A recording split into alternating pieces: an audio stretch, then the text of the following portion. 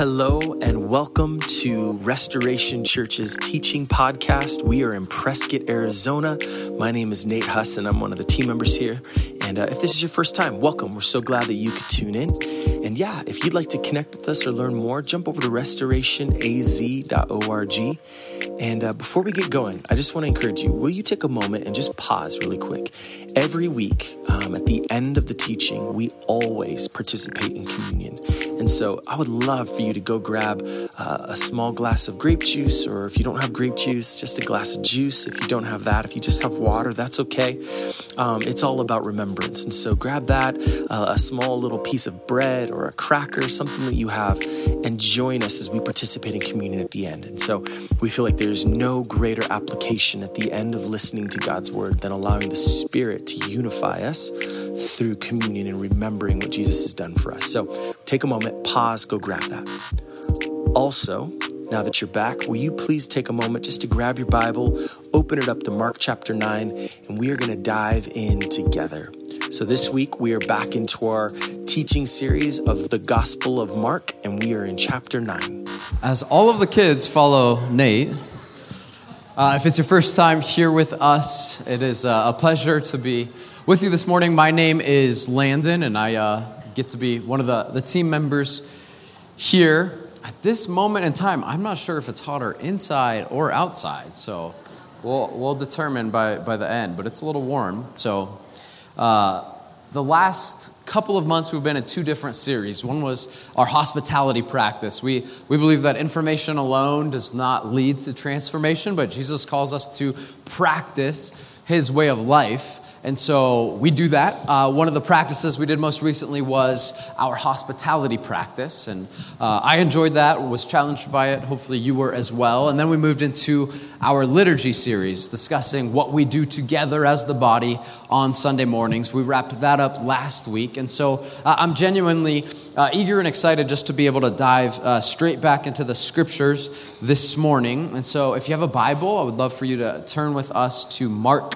Chapter 9, will be in verses 30 through 37. And I'm going to read that in just a minute. Frankly, I was quite convicted by our passage this morning. And so we'll get there in a second, and I'm going to give you some time to reflect on that passage. First, though, I want to read this passage out of Hebrews chapter 4.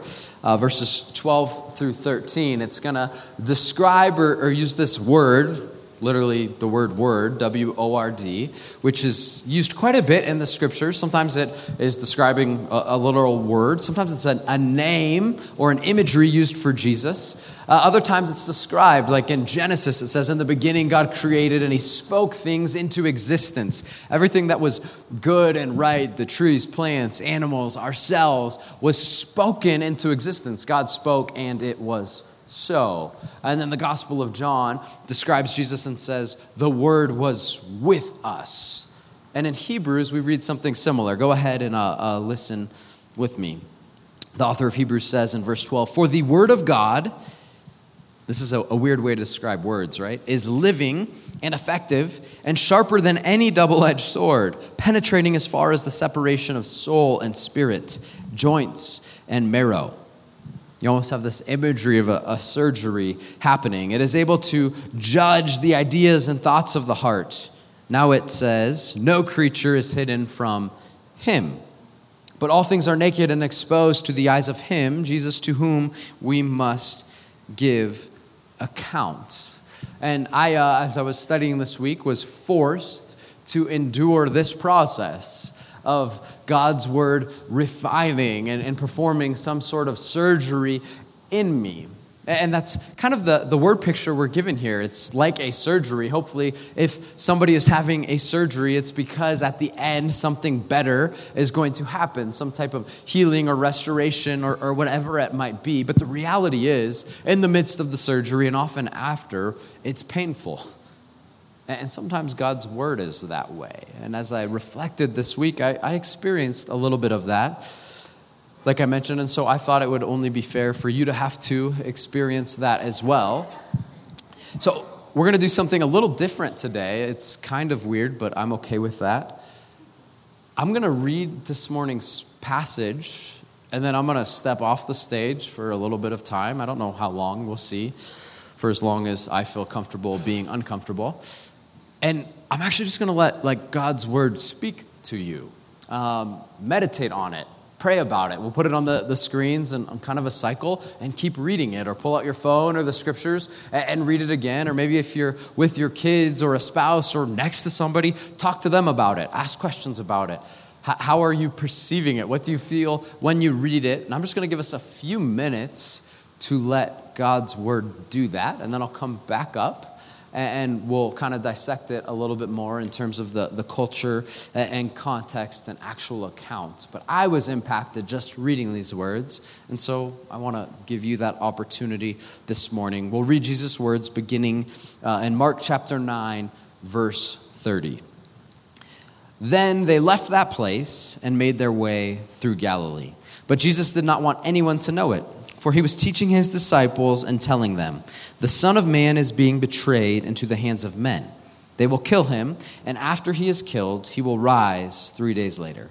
But they did not understand this statement, and they were afraid to ask him. Then they came to Capernaum. When he was in the house, he asked them, "What were you arguing about on the way?" But they were silent, because on the way they had been arguing with one another about who was the greatest. Sitting down, he called the 12 and said to them, "If anyone wants to be first, he must be last of all and servant of all." Then he took a child, had him stand among them, and taking him in his arms, he said to them, "Whoever welcomes one little child such as this in my name welcomes me. And whoever welcomes me does not welcome me, but him who sent me." Go ahead and just take a few minutes to read that again. Pull it out on your phone, grab your Bible, maybe discuss it with someone, but just take a few minutes to let God's word do what God's word does. Open your heart to that, and then I'll come back up in just a moment.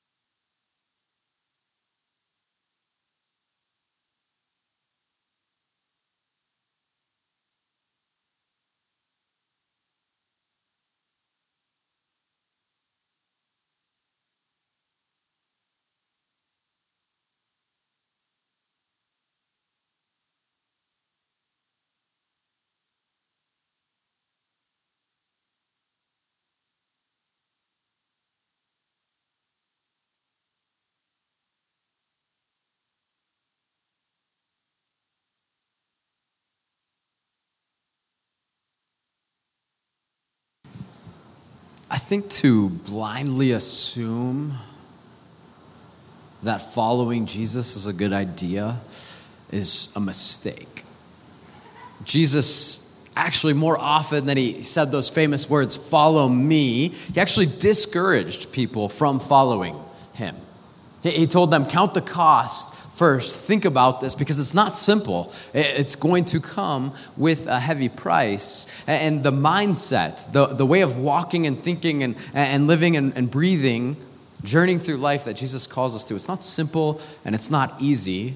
It's certainly not what our culture calls us to. It's a high mountain to climb. It's one that we should genuinely think about before beginning the journey.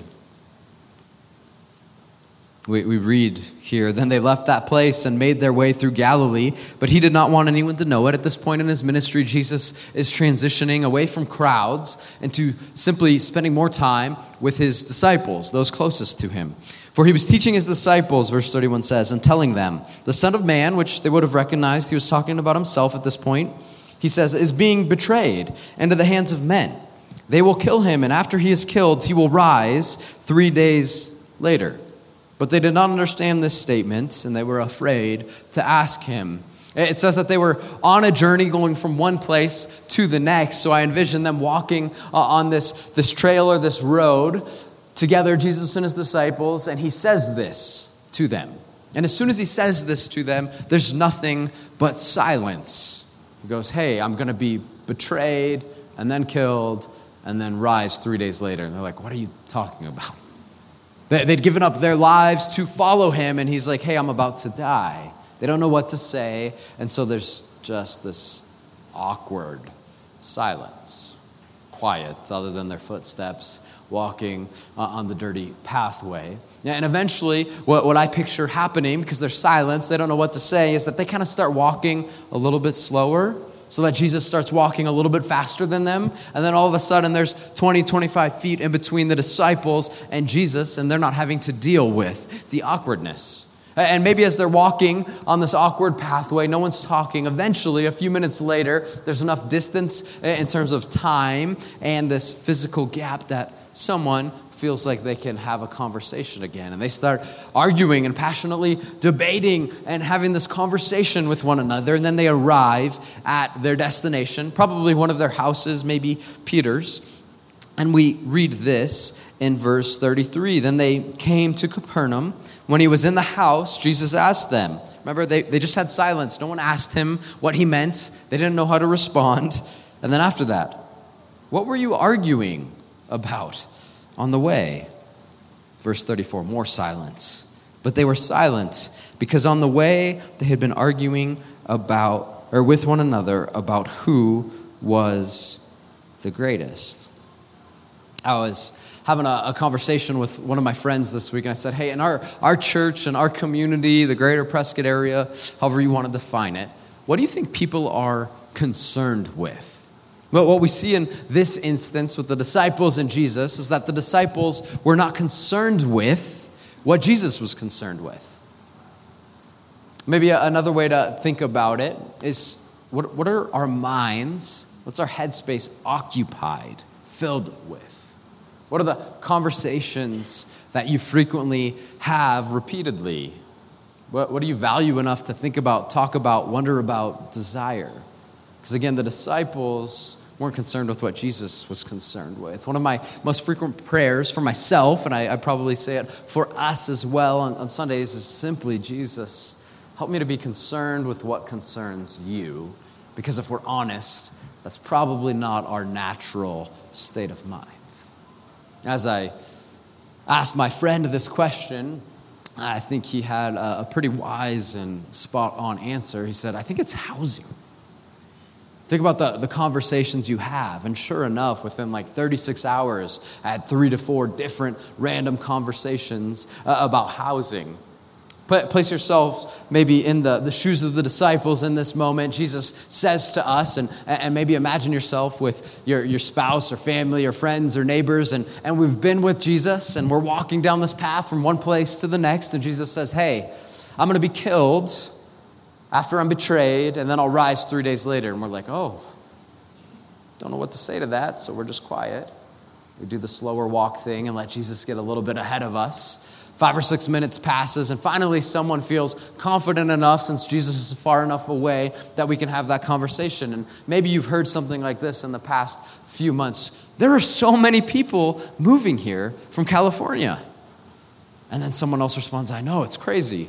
The real estate market right now is insane. And then maybe you go, yeah, I think we're thinking about selling. It seems like there could be some good value right now. Someone goes, yeah, we thought about that, or we thought we might just add on to our property right now, and then we'll renovate it and sell it or rent it out for some kind of profit. And someone's saying, we're thinking about moving to that area because it's close to the kids' school. It'll be nice. Someone's talking about how many years it's taken to remodel and do landscaping. Have you had any of those types of conversations, maybe recently, this morning? And then, if we're walking on this pathway, we get to your house. And Jesus sits down first, not on the couch or the dining table, but he leans his back against the wall and sits on the floor, and he just kind of waits a second. We kind of finish our little conversation about housing and the market in Prescott, Arizona. We throw out some real recent statistic about the real estate market. And then we finally stop, and it's silent again, and Jesus looks calmly, just goes, hey, what were you guys so passionately discussing on the way? And what is the space filled with again? Silence. Because all of a sudden we have this flashback and we remember, oh yeah, he just said he was going to be betrayed and killed. And we're talking about our housing again. I kind of imagine there's some moment like this, and out of the silence, Jesus speaks again. Out of the silence, sitting down, he called the 12 and said to them, now this doesn't make any sense. This isn't something you're going to hear often. If anyone wants to be first, he must be last of all and servant of all. There's something really key we have to understand about this word servant. Jesus isn't saying you must go serve people sometimes. As in like go to the soup kitchen once a month or find some other serving opportunity. That's not what he's describing here. When he uses the word servant, he's describing a social status, to be a slave, to be a servant in someone's household. He's not saying go serve sometimes. He's saying if you want to be first, then that person needs to be last and become the servant, meaning your identity and your status and how you view yourself in your circles, servant of all. When's the last time that's how you viewed yourself? Not as someone who goes to serve, but as the servant of all. Then he took a child, had him stand among them, and taking him in his arms, he said to them. Remember, at this point in this culture, in this time, a child didn't offer anything. A child had no status or dignity, no clout or power or authority or money. Not until a father would give that to his child, and that's only a son, would a child have anything to offer. Yet Jesus grabs this child and then speaks. Taking the child in his arms, he says to them, whoever welcomes one little child such as this in my name welcomes me. And whoever welcomes me does not welcome me, but him who sent me. Jesus is saying what we talked about a couple months ago. Be hospitable to people like children who, when you're hospitable to them, they can't be hospitable back. When you care for them, they can't care back. When you give to them, they can't give back. That's what Jesus is saying. Jesus made a habit out of offering hospitality to those that couldn't offer it back in return. Jesus did things that don't make sense. This is the way of Jesus. He says something similarly, maybe disturbing, maybe very just different than how we function in our culture in Luke chapter 6. I want to read Luke chapter 6, verses 27 through 36. Previously to this, a bunch of different times, Jesus is teaching this crowd and his disciples are there, and he says this statement, you have heard it said, but I say to you. Meaning, the common thinking of the day is this, but I'm going to give you something entirely different. We pick up at verse 27. But I say to you who listen, side note, we have a choice of whether or not to listen to the word of God. I say to you who listen, love your enemies. Do what is good to those who hate you. Bless those who curse you. Pray for those who mistreat you. If anyone hits you on the cheek, offer the other also. We often get hung up on this passage, and rightfully so in many ways. We don't have the cultural understanding. This type of hit isn't throwing a punch to physically harm somebody. This type of hit was a slap to insult. It wasn't about physical injury. It was to insult somebody's social status. And Jesus is saying, if someone slaps you on one cheek, to say, they matter more, give them the other also. And just say, yes, I'm your servant. I am less than. He continues on, and if anyone takes away your coat, don't hold back your shirt either. Give to everyone who asks you, and from the one who takes your things, don't ask for them back. Just as you want others to do for you, do the same for them. If you love those who love you, what credit is that to you? Even sinners love those who love them. If you do what is good to those who are good to you, what credit is that to you? Even sinners do that. And if you lend to those from whom you expect to receive, what credit is that to you? Even sinners lend to sinners to be repaid in full. But, you've heard it said, but I say to you, here's the way of Jesus that is different. But love your enemies. Do what is good and lend expecting nothing in return. Then your reward will be great, and you will be sons of the Most High, for he is gracious to the ungrateful and evil. Be merciful, just as your Father also is merciful.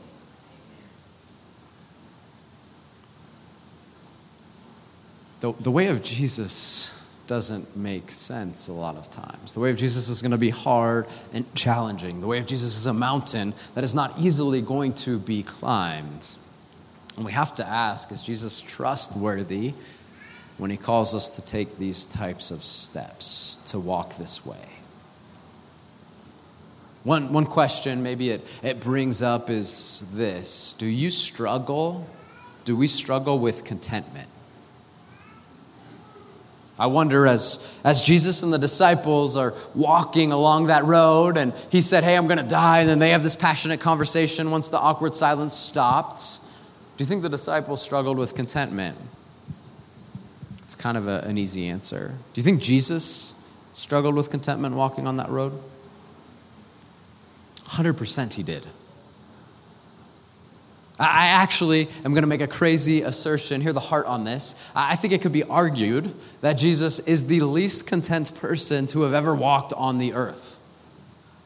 Though he was the one that lacked nothing, though there's nothing he didn't have, I think he lacked contentment more than any of us sitting in this room.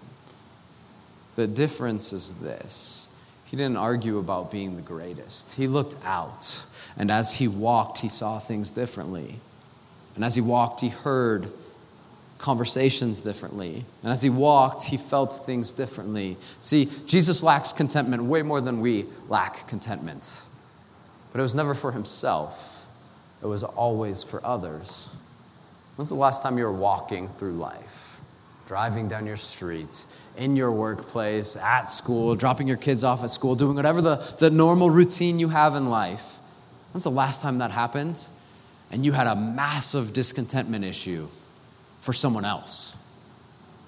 When's the last time that you struggled with contentment because you realized they're not living, they're lacking?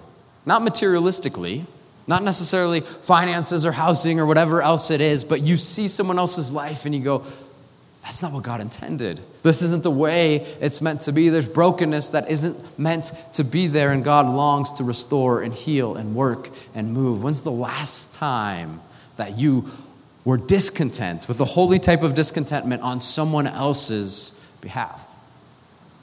See, Jesus walks differently. Jesus was the most discontent person on that road, though his disciples were having an argument about who would be the greatest. Think about that for a second. As they're walking on this road, arguing about who would be the greatest, with every single step that Jesus took, he was giving away his life. He was actively walking to intentionally, purposefully give up his life for our sake, for their sake. Jesus walks differently than we walk. I don't know about you, but that's not how I take steps through life. naturally concerned for others?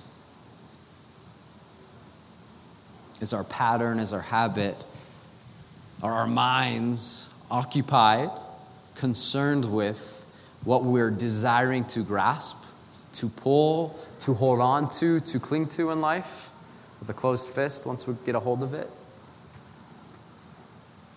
Or maybe what the next step in our career should be. Maybe it's about housing. Maybe it's about what we want for our kids.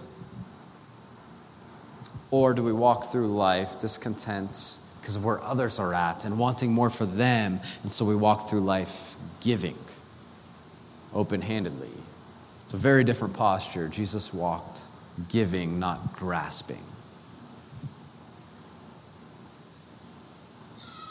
Jesus calls us too to walk with a holy discontentment. That's not usual. What we see today, what we're taught today, is look for opportunities to advance your world and your kingdom and your family and your status. Well, what's interesting is we can actually make the mistake of thinking that we're just more of a selfish culture than the biblical one. They cared way more about honor and shame than we do.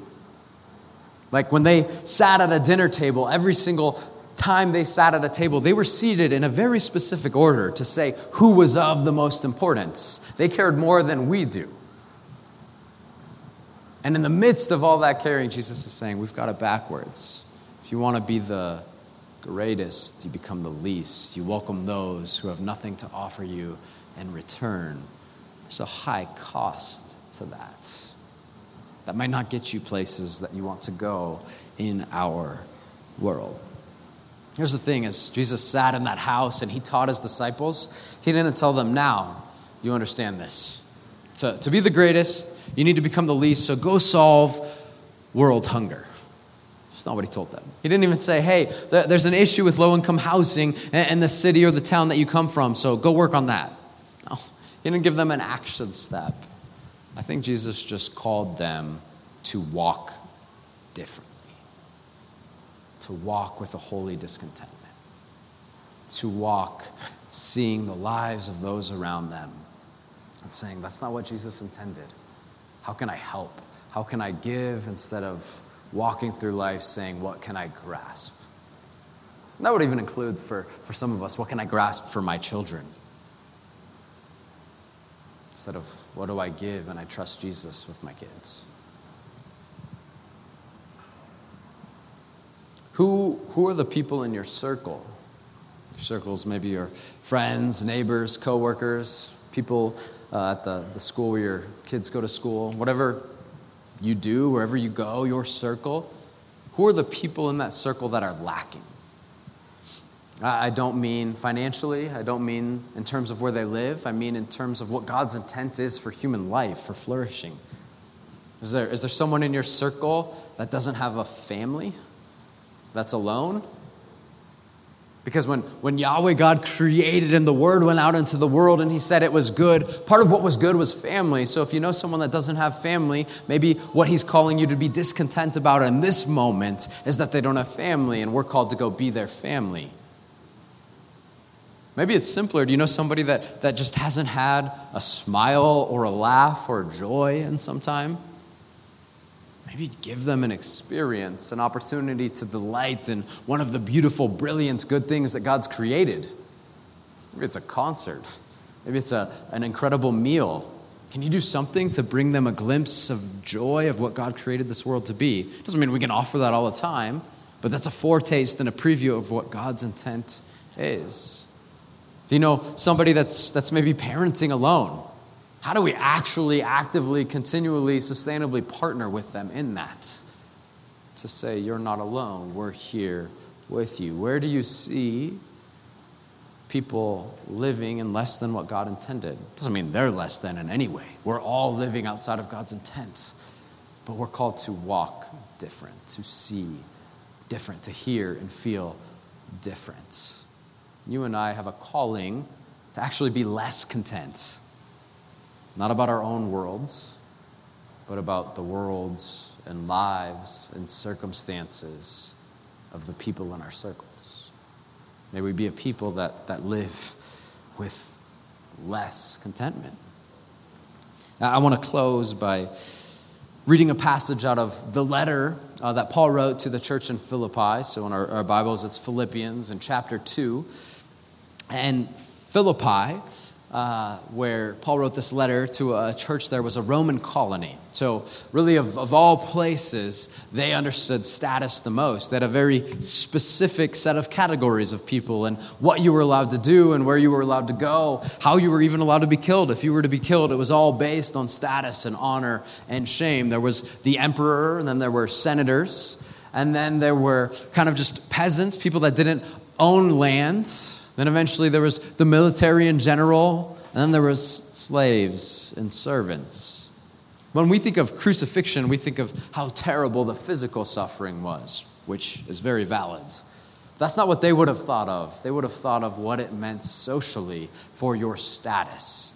If some Roman citizen was wrongfully crucified, whoever crucified them might be crucified as well, just because that is so shameful.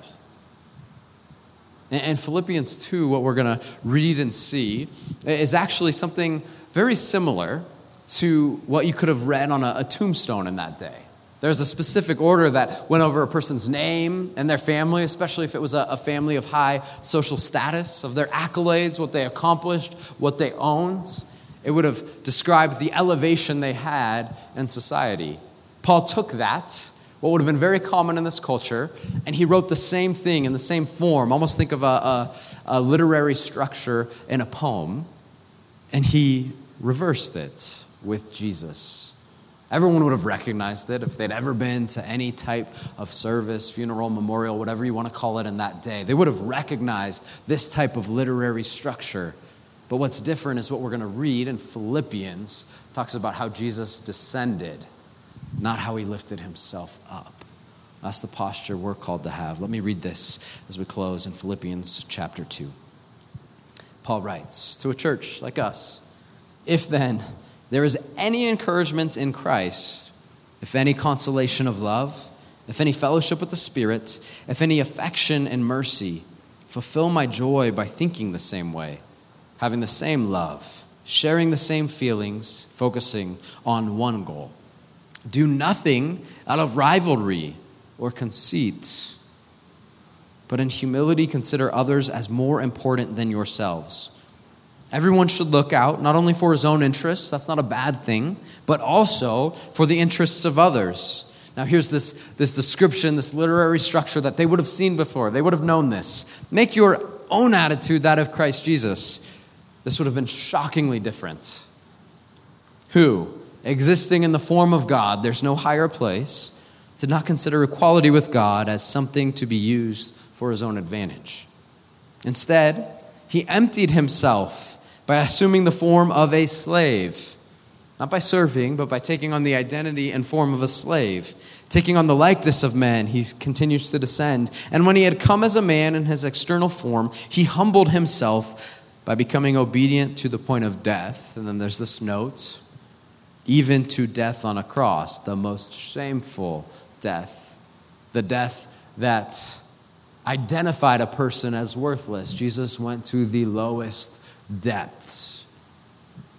But that isn't the end of the story, for this is the economy of God. This is the way of God. For this reason, God highly exalted him and gave him the name that is above every name, so that at the name of Jesus, every knee will bow, of those who are in heaven and on earth and under the earth, and every tongue should confess that Jesus Christ is Lord, to the glory of God the Father.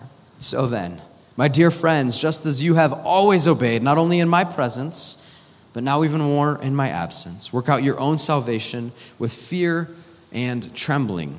For it is God who is working in you. That is an incredibly key verse. It's not you that are going to do the work. For it is God who is working in you, enabling you both to desire and to work out his good purpose. That's fascinating. There's two different things God is doing within us. The Spirit is working within us.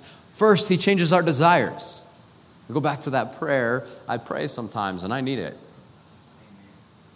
Jesus, may I be concerned with what concerns you. I can't change my desires, but the Spirit can if we ask. Now, that's a terrifying prayer, because you don't know what God's going to do in that midst. First, he changes our desires, and then he changes our actions, enabling you both to desire and to work out his good purpose. Do everything without grumbling and arguing, so that you may be blameless and pure children of God who are faultless in a crooked and perverted generation, among whom you shine like stars in the world. Hold firmly to the message of life, then I can boast in the day of Christ that I did not run or labor for nothing.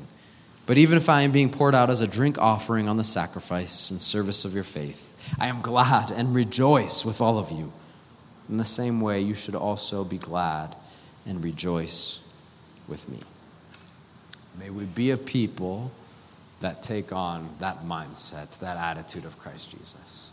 Though it doesn't make sense, and though there is a legitimate high cost, may we be a people that walk differently, a people that walk with a holy discontentment, that walk seeking how we can give instead of seeking what we can grasp.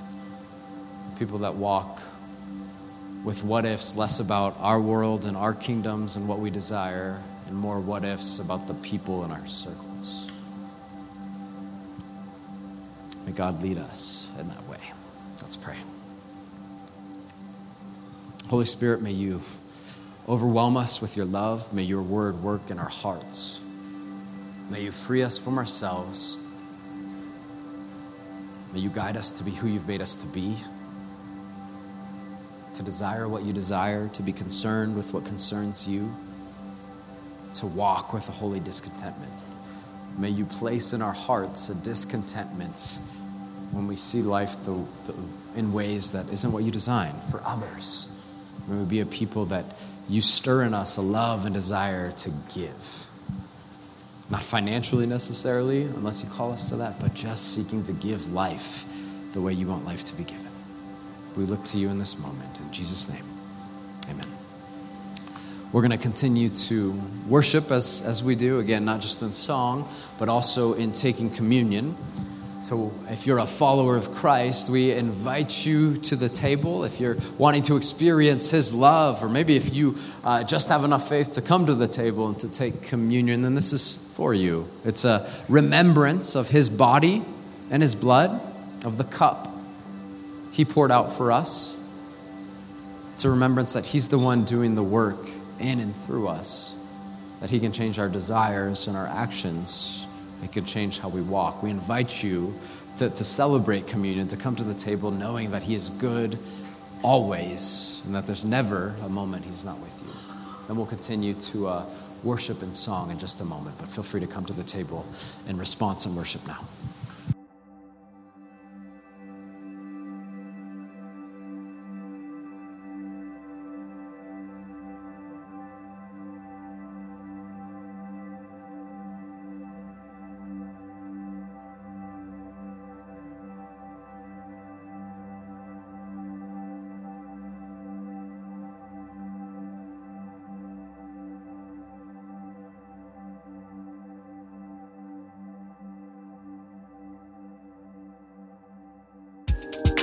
Thanks so much for listening. Once again, we are Restoration Church in beautiful Prescott, Arizona. And again, my name is Nate Huss. I'm one of the team members here. So glad that you were able to join us. And if this is your first time listening, or you've been listening for a little while and are still doing the online thing, I just want to encourage you, go get plugged in.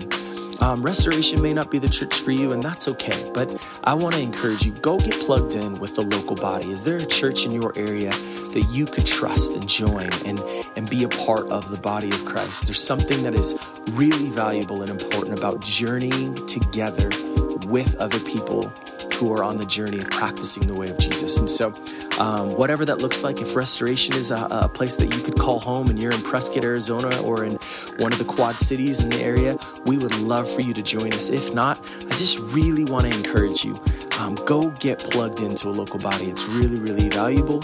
And I truly believe it is important for us on our journey of faith. And so, again, if you'd like to learn more about us, you can go to restorationaz.org.